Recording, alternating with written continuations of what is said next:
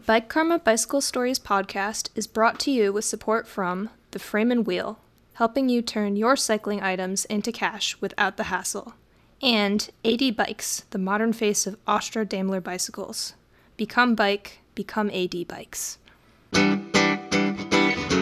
Episode 67. Hello, welcome to the Bike Karma Bicycle and Cycling Stories podcast. I'm your host, Tom Brown. If this is your first time, you've stumbled into a collection of bicycle stories from around the world, lovingly curated, edited, and produced. The stories can be about anything as long as it involves a bicycle. It doesn't matter if you ride, wrench, collect. It doesn't matter if you ride carbon, steel, or aluminum. It doesn't matter if you're a novice or an expert. If you've ever smiled about a bicycle, then you're in the right place. This time we talk about drawing and coloring invisible artwork using your bicycle as you ride. We also look at when a bike shop workspace doesn't flow anymore with the Clogged Bike Shop Blues. There's like 8 bajillion, gabillion, chameleon podcasts out right now, and I really appreciate you coming along with me for the ride I'm on. Let's roll out.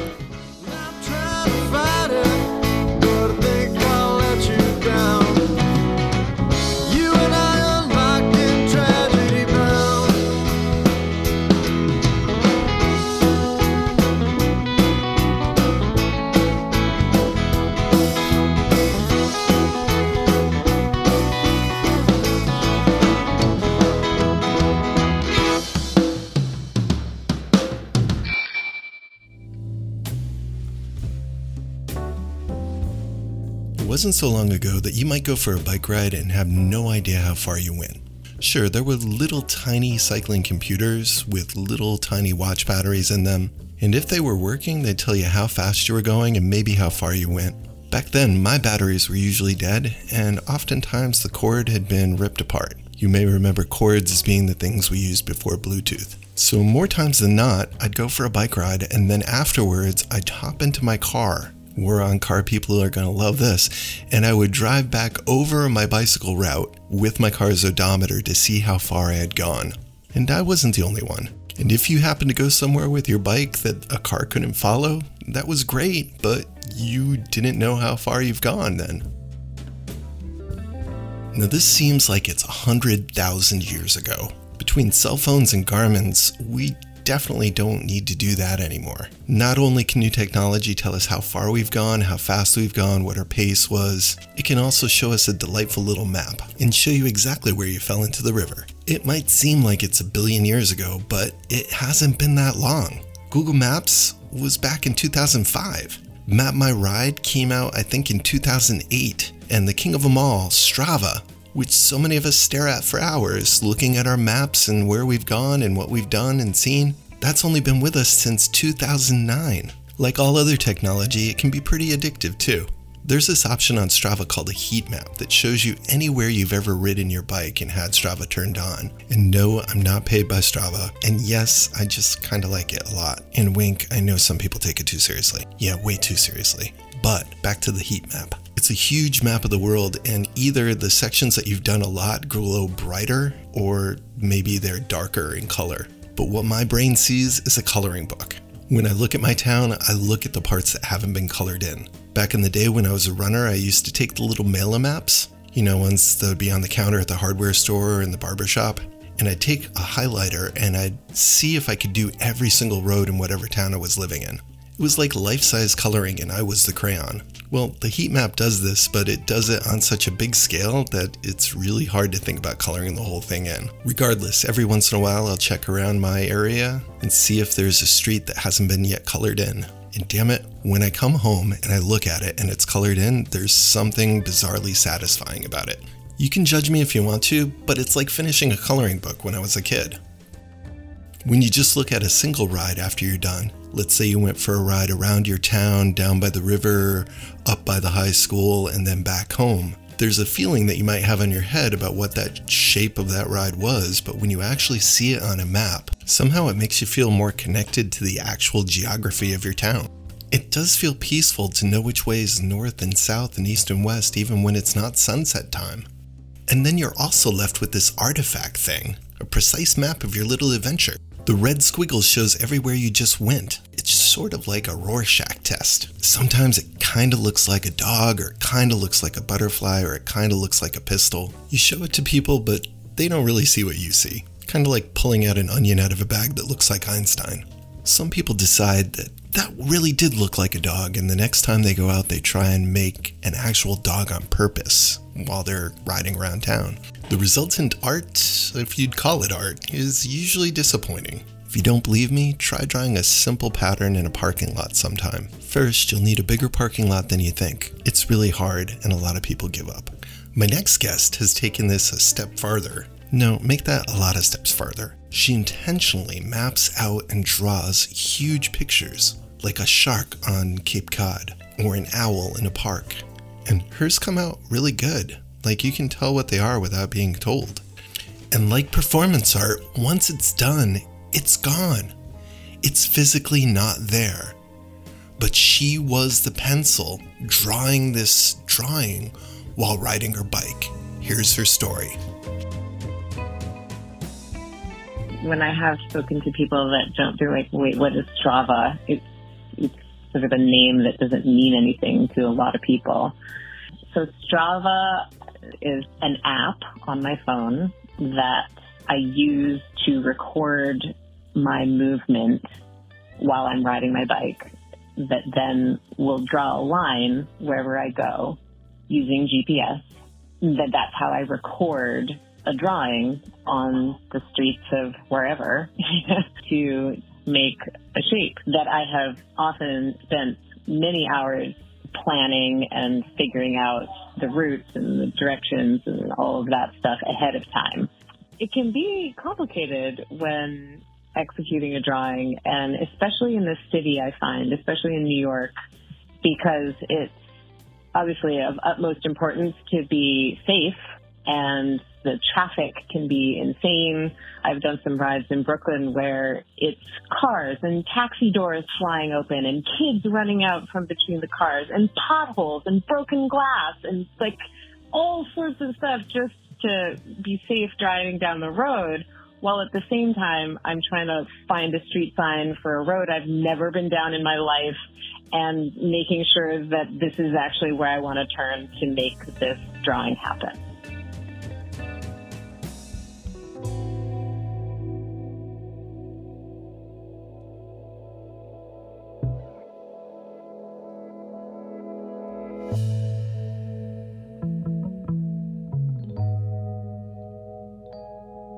Hi, my name is Janine Strong, currently from Great Barrington, Massachusetts. I have been kind of a traveler and do GPS art all over the place. But originally, which still feels like home to me, my whole family's there. I am from Vancouver Island on the west coast of British Columbia, Canada, which is a pretty sweet place to grow up. I have a science and music background, but I became an artist later in life, and now I do sort of various things in the art world and love learning new things. So I'm always kind of adding things to my skill set, and life is an adventure. I mean, I rode bikes as a kid, but then, you get your driver's license and you sort of set your bike down. For the most part, I think that's how it goes for people. You have a bike as a child, and then when you learn to drive, then you don't ride your bike anymore. And years and decades go by, and I had a boyfriend who was into cycling, and I had a bike that I had bought from a girlfriend of mine who moved to Alaska, and we were the same size. And I thought, oh, I'll take your bike. The first time I went out to ride it, I rode it on a terrible road with very little shoulder, and trucks were going by, and I thought, I am going to die out here. And so then I just had it in my shed, and then I had this boyfriend who's a cyclist. He's like, let's go for a bike ride. And it was because of him sort of getting me back on the bike and taking me on better roads. Also, it's just educating me about road riding and group riding, and just it's a vast. There's so many different aspects, and I got bitten by the cycling bug so hard, and I think I rode 3,500 miles that first year. Okay, love the wind in my face. I love maps. I love just the sightseeing of it. I love there's athleticism in my body has totally changed. I feel so much stronger, even though I was, lifting weights and doing yoga and hiking and swimming and dancing before. There's a way in which the joy of cycling, and especially when you live in a hilly environment, it's humbling at first, and then you get stronger.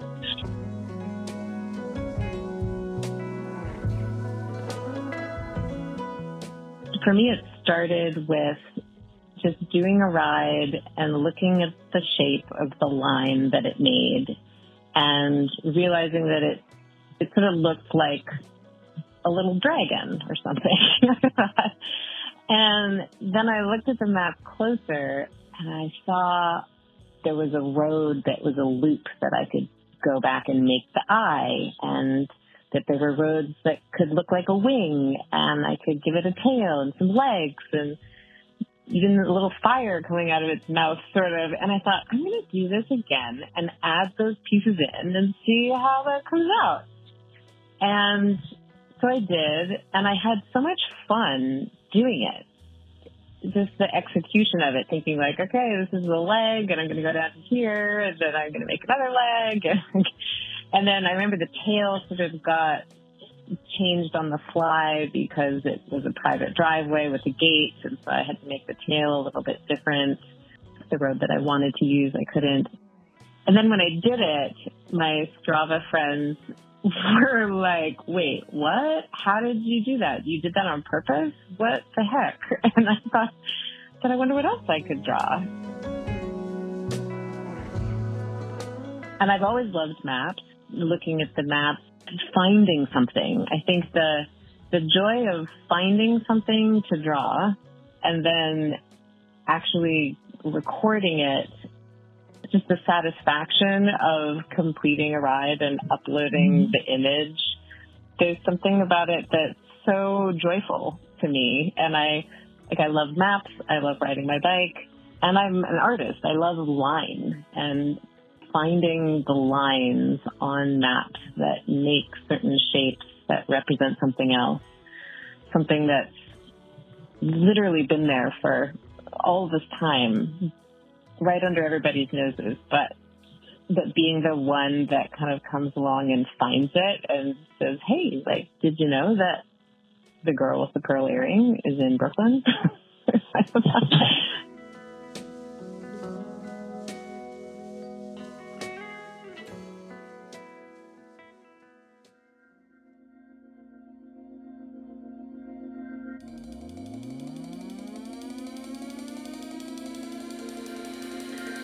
So some of the things I've drawn, I've done the Empire State Building in Manhattan. I've done a shark on Cape Cod. I've done a lion head in Hartford, Connecticut, a smoking cigarette in Ithaca, New York. I also did a caterpillar on Cape Cod and a rose on Cape Cod. I did a praying mantis in Connecticut. I did Santa's face on Vancouver Island in British Columbia. I did the girl with the pearl earring in Brooklyn, and the bird in Brooklyn, and I Heart New York in Brooklyn. Also in Manhattan, I did the Black Lives Matter, a raised fist. I did a bird with a worm in his beak in Torrington, Connecticut. I also beta fish in Bennington, Vermont. The dragon was in the Berkshires. I've also done a fish skeleton in Great Barrington, a show dog in Columbia County, New York, snake in the Berkshires, a pumpkin, so many things.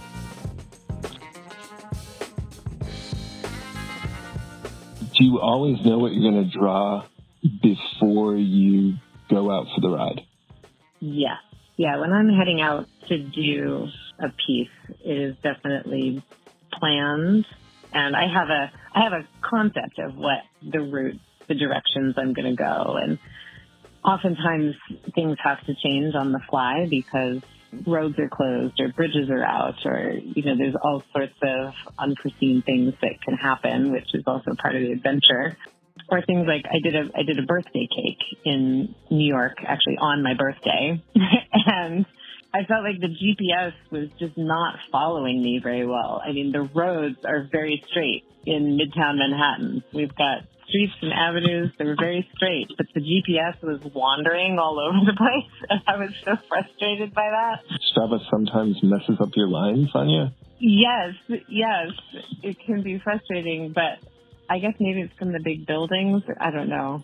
In the end, I thought, it could be just gloppy icing and melting wax candles. It's just, if there's any drawing that it's more suited for, that could be one. So sometimes a lot of pre-planning. Sometimes it comes together very quickly, but it's always planned before I head out for a drawing.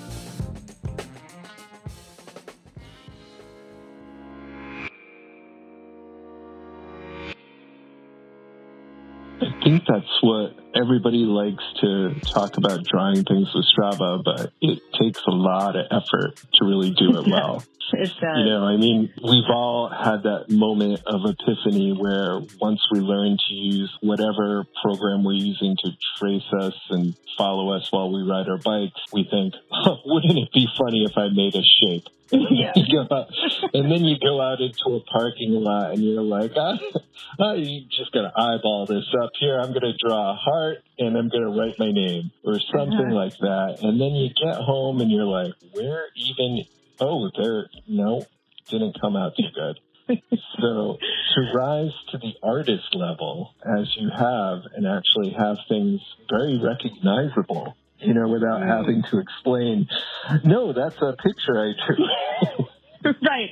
I think some of my early ones, people would look at it, turn it sideways. Like, what? Don't you see it? Don't you see it?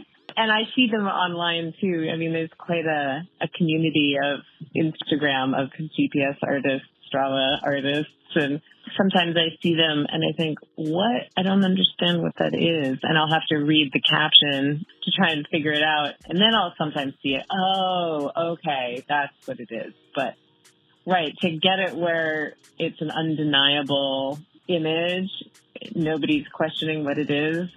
It is a nice feeling. And I have to say, I mean, living in the Berkshires, which is a country setting with a lot of mountains, and the roads are very difficult to work with. There are not many roads, and there's a lot of sort of natural space that you have to work around, whereas being in a city where it's essentially a big piece of sort of multi-angled graph paper, it's a lot easier to figure out things to draw. Although, there's other issues of how many blocks are you going the wrong way on a one-way street or whatever, like cities have their own challenges. But in terms of actually finding places to draw a line, there's definitely more to work with. So it can be a little bit more fun to have sort of an easier canvas to use, which is nice to be near New York for that. And I have dear friends in the city and who are also cyclists, so that's fun too. Are you ever riding with people who get frustrated with you because, you have to finish an eyeball or something and they want to go in the fun direction the other way? I usually do all of this by myself because the 2 times I have brought somebody along were definitely on very short rides, and they didn't really say one of them. I don't think he really liked it. Because I was like, wait, no, we have to turn around. He's like, 180? I was like, yeah. I think he just wanted to ride his bike, and it's a very different ride when you're drawing a picture. It's less about the going for the ride feeling and more focus on the map and what you're doing and where to stop, where to turn around, what's next kind of thing. So it's a less, for people that just want to go for a bike ride, it's less satisfying.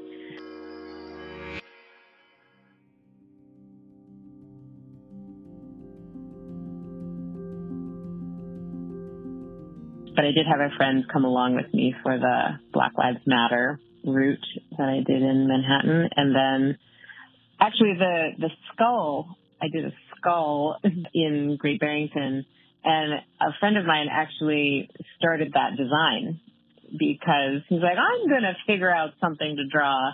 And he sent me his attempt at a route, and then I tweaked it a little bit. So that was actually my one and only collaboration, was the skull. And then we wrote it together. And I think he had a little more fun. But yeah, most of my drawings I do solo, and it feels like a better thing to do solo because you really have to focus. Yeah, most of my cycling friends just want to ride.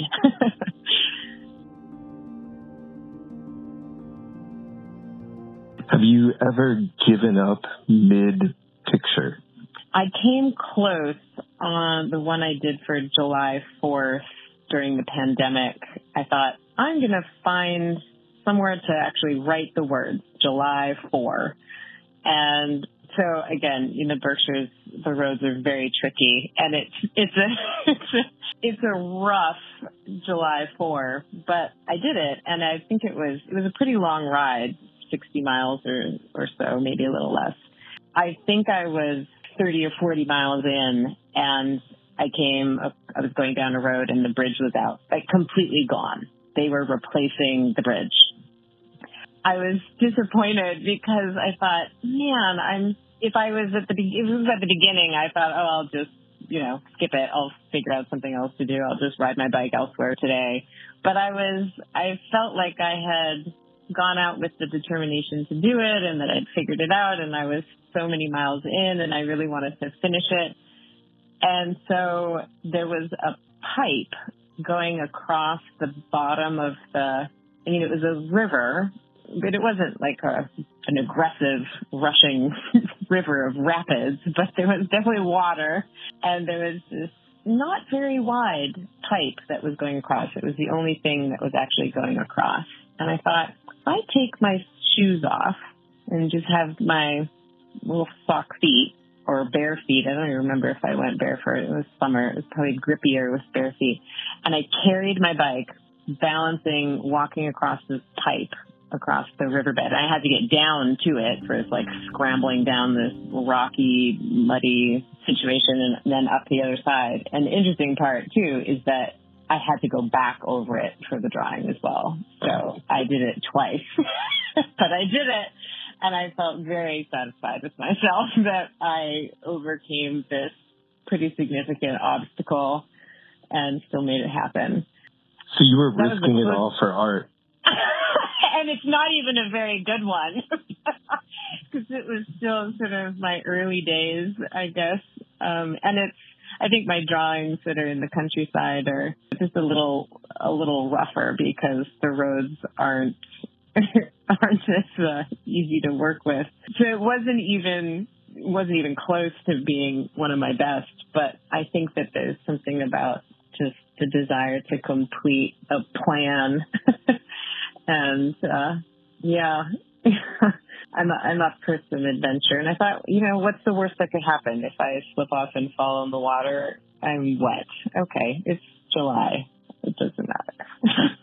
And I'm almost done. Let's just finish it. What is the longest picture you've done? I think the longest one might be the praying mantis in Connecticut. If I'm recalling, it was very close to 100 miles. I think it was 97 point something. And a pretty significant amount of climbing as well. I think it was in the 7,000 plus foot range of climbing. And, doing that in a day, that's a lot for me anyway. I mean, I know there are people that do much more, but that was a big ride. What's the shortest picture you've drawn on your bike? Because I did one in Central Park that on foot.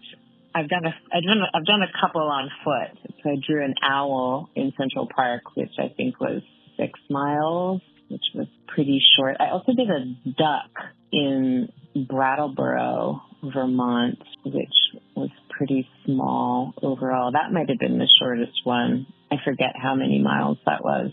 It could have been along the same lines as the owl, maybe.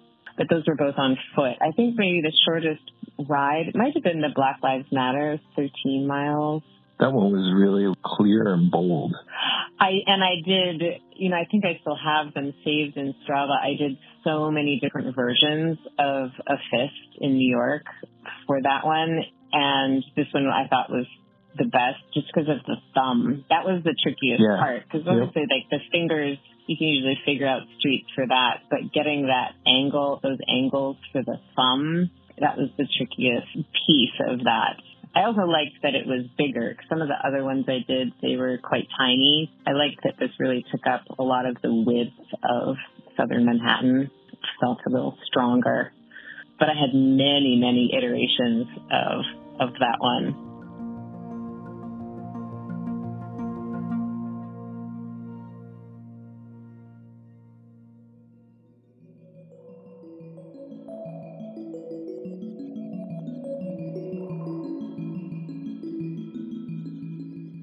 So do you ever dream about big? What would you do? What would be your Sistine Chapel?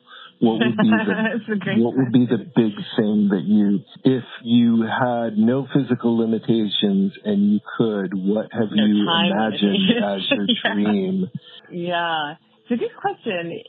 A friend of mine just sent me an article about the couple that did the massive bicycle drawing in Europe. I think they drew a bicycle that's 4,500 miles long. Like it's over many countries. It's massive. And they drew a bicycle over, it took them months and months and months and months to do.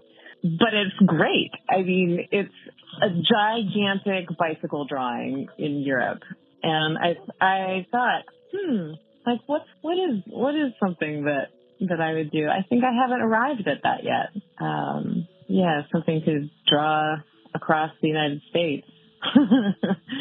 That's some commitment to stick with that. And I don't know how I guess they just did it and then pieced together the image later, because obviously I don't think they recorded it in one ride and pressed pause and kept going. I don't think you could do that. I think Strava would have definitely glitched by the time they were done. Right. I actually have been thinking I wanted to write to them and ask how long how many days could you ride and press pause and keep going? Is there a limit? There must be, where then they'll just, I don't know. I've seen some pretty big multi-day rides that other people have posted, and I have plans. Someday I have a big multi-day one that I would like to do in Cape Cod. Probably take me 4 days. I gotta sit with that some more. What's going to be my Sistine Chapel?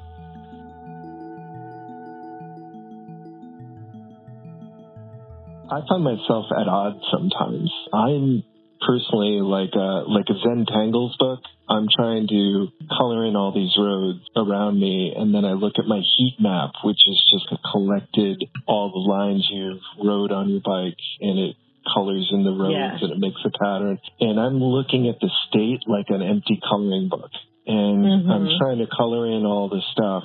And some days it really gets in the way of me riding. So my pace is lower. I'm going down these little dead-end streets, which means you have to brake or you're going to slam into cars and whatnot. I'm going back and forth in a certain way. I'm looping around so I can hit this other street. As you're doing that, do you ever feel like a prisoner of this art that you have to draw? Do you go for regular bike rides still? And while you're on them, do you think, much so. But while you're on them, do you think to yourself, I should be drawing now? Or do you, vice versa? Or tell me about that. I try to keep a good balance of drawing and riding. And the truth is I am a cyclist, and I do love just going for a bike ride. I love group riding. I did my first race this summer, and I love it. And so going for regular bike rides, riding with other friends, doing all of that is very important to me. the GPS art sort of feels like this extra little bonus thing that I do sometimes. I don't feel ever that, oh, I should be drawing a picture. I often feel like, oh my gosh, it's been so long since I drew one. Like, what's my next one going to be? I'm so excited to do another drawing, and I got to figure it out. I have so many things figured out online, but it can take a while for the time to present itself, especially if it's a bigger drawing, especially if it's farther away from where I live. And then there's the whole weather thing. And, there's a lot of factors at play to execute them sometimes. So, yeah, I try to keep the creative juices flowing in terms of just looking at maps and figuring drawings out. And sometimes I find it's helpful having them saved and going back and making them better over time before I actually do it. But I like to do both for sure. But I don't put pressure on myself about how many drawings I do and how much time or whatever. I do have the desire on this cross-country trip that I'm about to take to try and do as many drawings in different places as I can. So if I'm staying in a place, I have lots of friends I want to visit along the way. I definitely would like to try and find something to draw, although I've started looking, and some of the places that I'm going to visit have not very good maps to work with. So we'll see how that goes. But I definitely do more riding just for the joy of riding than drawing a picture. So it feels like kind of like a treat when I do that, the drawing piece. So if people want to look at your drawings or they want to find out more about your adventures, where would they go?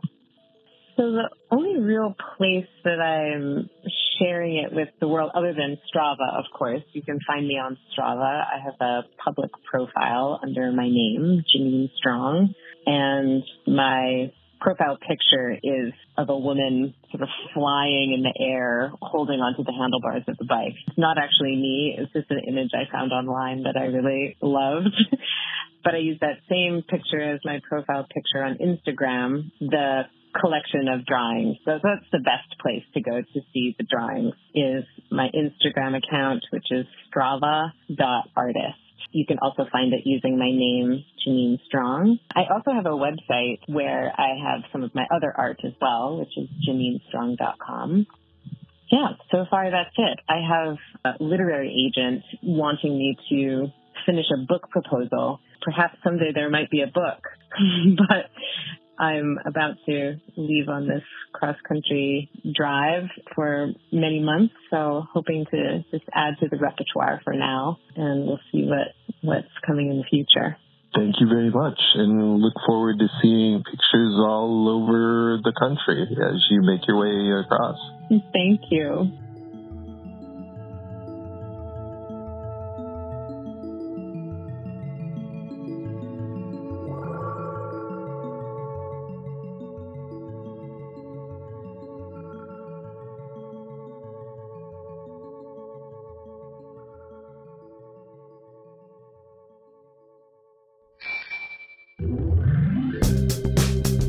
Hello and welcome to the Mid-Roll Gratitudes, where we say thank you to all the allies and friends of the show. The thank yous this time around are going to be a little bit shorter than normal, not because I have less people to thank, but because I know I have 2 sponsor segments in this episode, which I am thankful for. But I did want to take the time to just go ahead and mention everybody with a proper thank you in the next episode. So for now, I will say thank you very much for everybody who's asked for stickers. Thank you everyone who's followed anywhere. So whether it's on any one of the listening services such as Spotify or Podbean or Apple Podcast or Audible, thank you very much everyone who's followed there. Thanks to my small yet awesome group of Patreons over at patreon.com, including new Patreon Ali. Thank you very much. Starting at $1 a month, you can help to pay for the cost of the show. Just head over to patreon.com and search up Bike Karma. It is greatly appreciated. And I will talk more about it next time, but there's a really cool shop in Tempe, Arizona called The Bicycle Seller, and they custom made me a tool as a gift. So more about that next time, but for now, thank you, and story will be next time. Thanks to Katie at Bow Shield for giving the show a nice little vote of confidence, and for also giving me a bunch of cool stickers that I'm going to include with all my sticker packs that people ask for. So if you want some Bow Shield stickers, Bike Karma stickers, as well as some cool looking stickers from Fred's company, AD Bikes. Here's Fred to tell you what AD Bikes is about.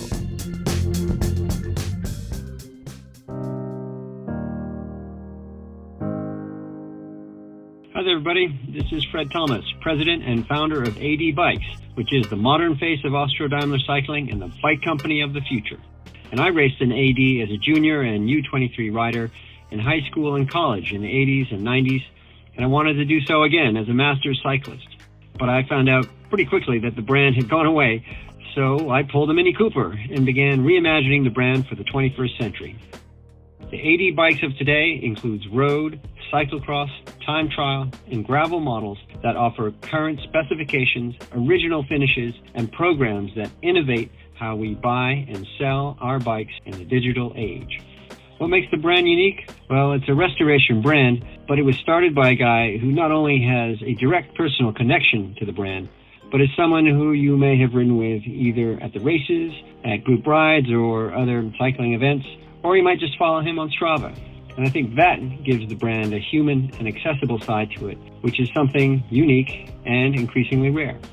Why would you buy an AD rather than another brand? There are economic reasons, the price is competitive, and you can buy just the frame set, which allows you to create value by using the components you already have. And there are practical reasons. You need a bike that runs through axle disc brakes or quick release rim brakes, or you need something light, or you need mechanical shifting. You may also buy an AD because of our innovative customer programs. The AD Bikes conversion program allows you to trade in your used and unused cycling gear for credit towards your new AD. And the AD Bikes Choice program allows you to build up an AD that meets your exact budget and specification requirements. These programs create value, reduce waste, and save time. Whatever the reason, I'm always working on how I can make the experience seamless, cost-effective, and pleasant, which is just the way I would like the bike buying experience to be. With price points ranging from $900 to $1,900, everyone likes the excellent value that the frame sets represent. They are race-tested, quality carbon frame sets.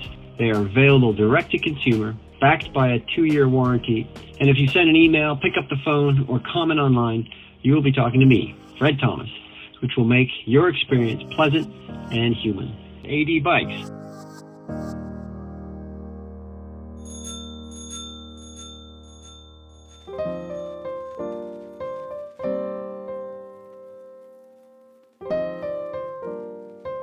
A few weeks ago, I was looking in my messages and I found I won a contest, and it was from Bow Shield.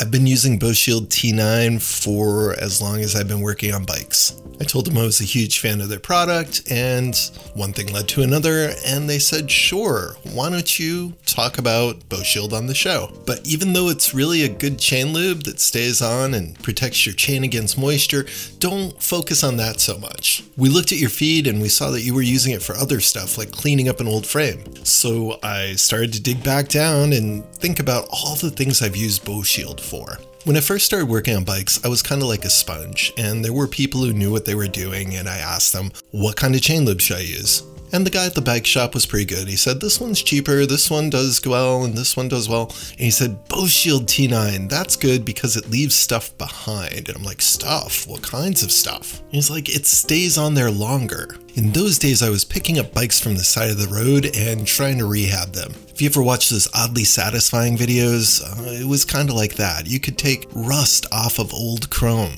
The most views I ever got for anything on Instagram was this video of me with a busted thumb cleaning up an old BMX frame that I got for $10. It was a Raleigh chrome frame, and I put a few drops of Bow Shield T9 onto it, scrubbed it with a brass wire brush, not a steel brush, that'd be too scratchy. And then a few seconds later in real time, I wipe it off and it's just beautiful shiny chrome. I just happened to use the Bow Shield because of what that guy had said. And not only did it help loosen up the crud that was on the part, I found unlike other oils, it stayed on in some way that made it less likely to re-rust later. So if I was going to spend a couple of hours bringing back some chrome handlebars that had a slight rust on the outside of them, I would want my work to have some staying power. As I did more and more bikes, I found that the number one enemy of bicycles was weather. If you donate a bike to somebody who can't easily afford a bike, apart from it getting stolen, the number one enemy is the weather. People who don't have a lot of money do not have indoor storage for bikes. Chrome and steel are amazing things, but rust is like the Grim Reaper.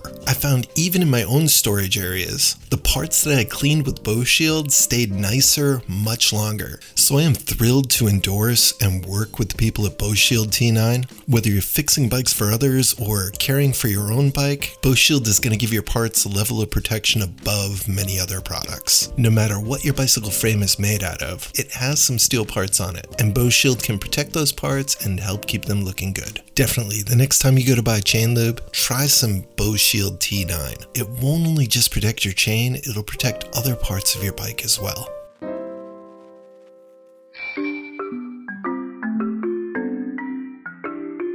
Hello. This is Seven from sunny California, and I run the Sprocket Bike Marketplace app. I'm here to give you your ABC Quick Check. So the first thing I want you to do is squeeze those tires and see how firm they feel. Then pump them up anyway. I've broken the kneecap over this. There is no reason you should have the same happen to you. Next, check those brakes. Squeeze on the brake levers and push the bike forward. Then squeeze on them again and push it backwards. Make sure there's no funny business going on there. C. Check the chain, the crank, cogs, basically the whole drivetrain, and make sure everything is in full working order. For the quick is the quick release check. Go over all your quick releases on your brakes, on your wheels, and anywhere else you might have them, and make sure they're nice and snug, make sure they're in their closed position, and make sure absolutely under no circumstances are there no parts of them missing. And anyway, after that, before you roll, just get on the bike and start off slow. Be attentive to sounds, pay attention to the way the bike feels and rides, and stop and look again at your bike if anything feels off. This has been the ABC Quick Check.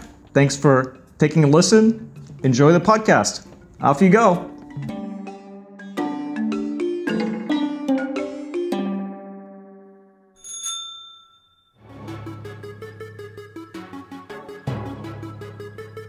When you think of a workshop, you think maybe of Santa's workshop, or maybe you think of some blurred memory of a workshop from a Miyazaki film. A delightful, quaint place with a workspace and tools and plenty of materials, inspiring to just create. Well, I spent the first part of November and the last part of October coming to the realization that my workshop had become a place where work was not being done. The same bikes had sat in the stand for months. Parts littered the floor and new parts hadn't been put away properly. The flow in my workshop for both energy and materials had come to a standstill. A dozen of the wrong size wheels were just sitting in a pile. Boxes that were well sorted previously and labeled were now just everywhere with everything in them. The tools appeared to be evenly spread out over the whole workshop. Taking the entire picture in brought only feelings of paralysis, and I had the clogged workshop blues. How did I get here? How did I get from this little fantasy workplace that I would go down and pretend was my little bicycle shop into just a mess? Marcus Lemonis on The Prophet would say, people, process, or product. What's the problem? Wait a minute. Was I a part of the problem? I mean, it was a rough year with lots of stuff going on, but I'd gone down there sometimes. I got a bunch of bikes fixed up in the early spring, but looking around, the cats were spending more time down there than I was, as evidenced by the big balls of fluff blowing around on the floor. I would head down with good intentions. I would light a candle, clean up the litter boxes, make sure that the airflow was right, and then I'd just look around and be stuck. Going a little deeper, I think I identified one of the problems. I was not throwing away parts fast enough. While this wasn't the only elephant in the room, it certainly was a pile of parts that was the size of an elephant in the room, a small elephant. If I couldn't get to the bottom of why I have problems getting rid of the parts, then my workshop was never going to be in a balanced flow. If this was just a professional shop, I would just power through it because you need to pay them bills. But this is supposed to be my fun hobby. It's supposed to be fun and relaxing, and here I am poised to do some heavy-duty, positive personal growth. Blah. You know, one of the best freedoms in the world is the freedom to pick what you want to learn and do. So rather than working on a bike, I decided that the bike workshop itself would be my next project, as well as trying to figure out why the manager of that little bike shop, me, and how and why I let it get so bad, maybe with an eye on preventing that again in the future. One of the problems was that there's household stuff mixed in with the bicycle stuff. And while my wife has always complained about that particular aspect of it, I never found it a problem because I could always work around it until I couldn't. Unclogging a dysfunctional shop is kind of like doing a Jenga puzzle or one of those slider puzzles with the numbers on them. Is you got to move one to move another to move another. And I had to move all my bike stuff out of the laundry room in order to get all the non-bike stuff from my room into the laundry room.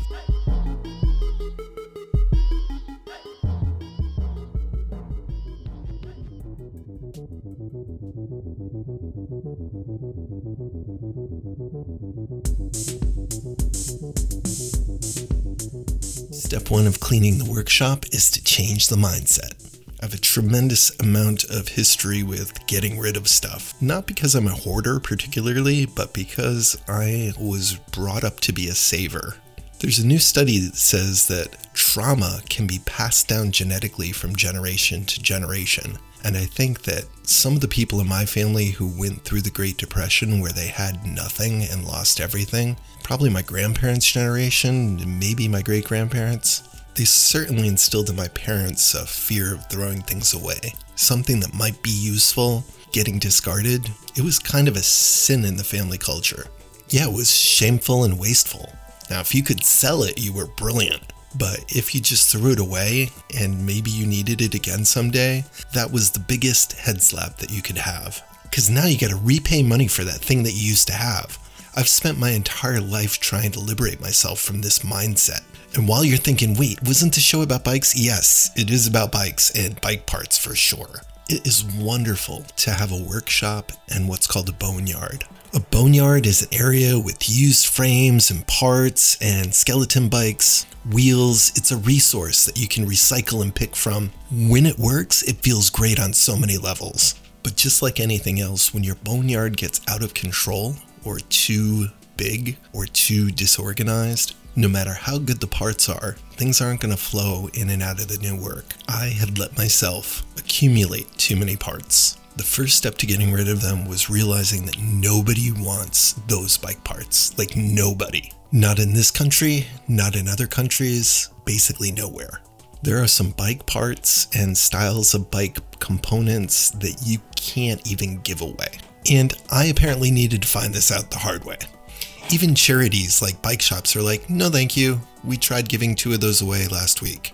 People who don't have a bike are like, no, thank you, I'll just wait. Now, if you were on another planet and there were no bicycles and you had this bike, you would worship this bike. It would be fabulous and you would make it work. But apart from that single scenario, which is fairly fantastical and very improbable, nobody wants it. I can hear some arguments in the background, perhaps. Here, I'll help you get here where I am. I want you to imagine the ugliest shirt, the type of shirt that nobody wants. It's a shirt that's so heinous that people say things like, life's too short for that shirt to be in my life. And if you can believe it with a shirt, you can believe it with bike parts and some bikes. For a while, these parts that nobody wants, I would be a magnet for them. People would bring them to me and then they wouldn't have to think about why they should throw them away. Sometimes I'd actually come up with a way to use them, but more often I'd just accumulate them, throwing them out, scrapping them, and recycling them a little bit at a time. Especially at the end of the swap meets that I would run, people would donate, I'm making little quotey fingers there, a bunch of parts at the end, which is essentially a giant pile of junk. Sometimes the donations were wonderful and I'm very appreciative for that. But a lot of the time it was just stuff that people didn't want to throw out themselves. And why don't other normal people want to throw out parts? Well, they're perfectly good. That's one of the excuses, is why would I throw that out? It's perfectly usable. An example of this is center pull brakes. Center pull brakes are ubiquitous. They work, but not great. I have a box with probably 40 pairs of them. So step one is realizing that nobody wants them. Step 2 is fighting that voice in your head that says perhaps someone will want them in the future. That's not your job either, to wait for a revival. I'm sure many of us will move on to the next plane before stem shifters become a thing again that people really want. Another thing is understanding just how hard it was to go from the beginning of human history to that bicycle part. If you think about all the refining, the mining, the engineering that went into getting to produce that old center pole brake, it feels disrespectful to throw it out in a way because it represents such a triumph of humanity. 1,000 years of technology and metallurgy leading to that from essentially what used to be rocks. In ancient times, aluminum was worth more than gold. Yes, so there's like this voice like Cliff Clavin in my head. So to summarize, so far I've had to have 3 big debates. First, nobody nowhere wants it. 2, nobody's ever gonna want it. And 3, yes, it's really cool that people invented this, but your garage does not need to be the Yucca Mountain storage facility for all old bicycle technology that's really cool but nobody ever wants to use. Yes, so these are the thoughts going through my head, and okay, slightly embarrassing to share, but if I can help just one person out there. The final hurdle to overcome before finally chucking these things is the question of off-label uses. This directly comes from my DNA. I don't know how, but somehow it was passed on as instinct. Thanks a lot. Is there something else that you could use this amazing thing for? This comes somewhere from that generation after the Great Crash, having to make whatever materials that they had at hand work. These are the people who would fit a water pump from a different brand of tractor onto another tractor and somehow get it to work.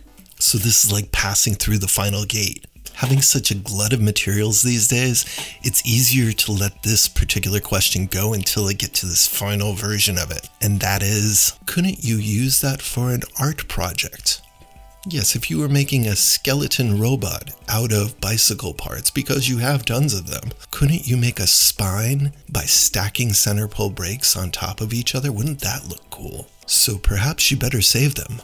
And then you do build some things, like you do build a robot, you do build a Loch Ness Monster type monster out of bicycle parts. It's fun, but you still need a workspace. So once you finally defeat all those questions, all those debates in your head about what it could be useful for, just pray that you've made your case on a day when the transfer station is actually open, so that you can haul that stuff down there and be gone with it and feel the sense of satisfaction with actually clearing up a small area. Because if you miss that window of opportunity, you'll need to walk by those parts over and over again, and perhaps you might come up with yet another reason why you might not want to throw them away. So to those of you who are neural normal, whatever that means, this might seem an excessive amount of internal dialogue just to clear out some crap out of your workshop so that you can actually get to work. But if you've ever experienced part of this struggle before on your own, I hope that me sharing this with you has helped to empower you in some way. It's okay to get rid of the center pole brakes. It's okay to get rid of half the kickstands that you have in a draw full of 50. It's okay to get rid of that vintage bike frame that's made for somebody who's 6'7". It's okay to get rid of those slammed, low-profile stems that people got rid of back in the day as they got older and needed to be more upright. Younger slam-the-stem people, they want newer stuff. It's all good. It's going to go get turned into something else. What about art? Nope, you advertised. You put it up on Facebook Marketplace and said, hey, free art supplies for any art student who wants to build something out of bike parts, and no takers. None. What about the bike co-op? Nope, you had that hilarious heart-to-heart with them where you refused to take their junk and they refused to take your junk, and you ended up just coming to an understanding. One of the last resorts, maybe you could think you could find the guy that you were 10 years ago, but who's you now. So you were the guy taking everybody's old crappy bike parts. Who's that guy in 2022? Don't do that, because you're just going to be pushing these junky parts off on somebody, and it's going to just delay the inevitable, which is that some bicycle parts should get recycled. So, having cleared out a bunch of old parts that nobody wanted, I started to move the shop around. I started to paint stuff. I found a color that brought me joy because it reminded me of old computers from the 70s. It's this old dark blue. totally disassemble my tool walls and then paint it that color blue and then put them back up in a better way. I even took some bike tools that I've never used. I put them into a box for the next swap meet. While a part of me really loves the whole eclectic decoupage look of putting stickers all over things and crazy patterns, I also realized that I had zero clear lines of sight. Every single direction in my workshop was overstimulation. So goodbye some of my old stickers. And then the other big thing was to have some blank empty spaces is for working, like a blank tabletop where there's not something normally stored there. So that, I could have a clean space to change out some pulley wheels on a derailleur, or maybe a nice clean lint-free table in order to take apart a freewheel and put it back together again. Well, as Adam Sandler says in Mixed Nuts, it's a work in progress. It may never be finished. Am I happier? Absolutely. Am I inspired when I go downstairs into my workshop? Yes. Do I find working on bikes relaxing again? Kinda. A little bit more each bike. So if you realize your workshop has been stagnating for a little while, maybe you've got the clogged workshop blues. My prescription is fill up 2 recycle bins and call me in the morning.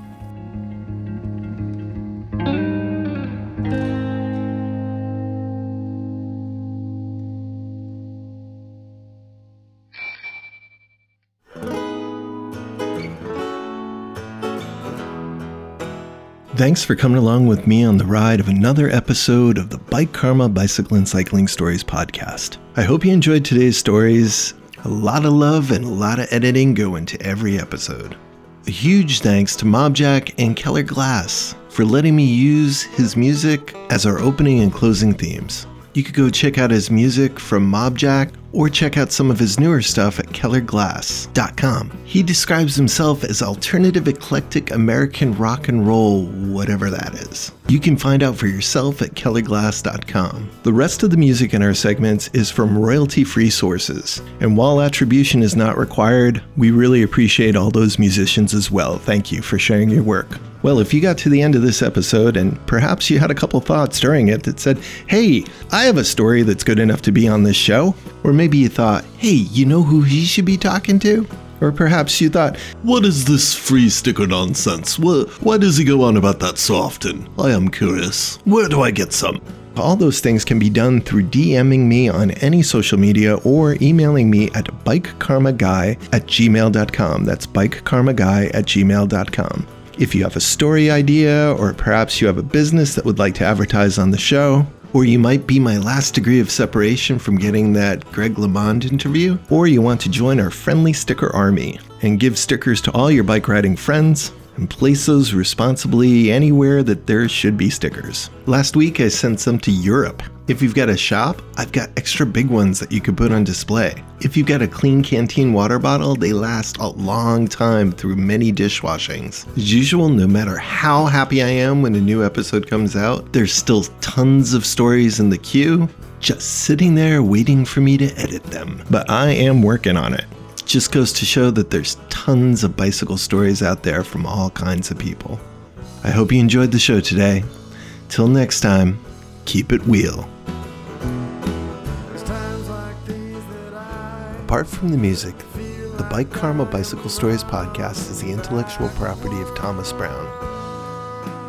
All rights, including copyright and trademarks, are asserted and reserved.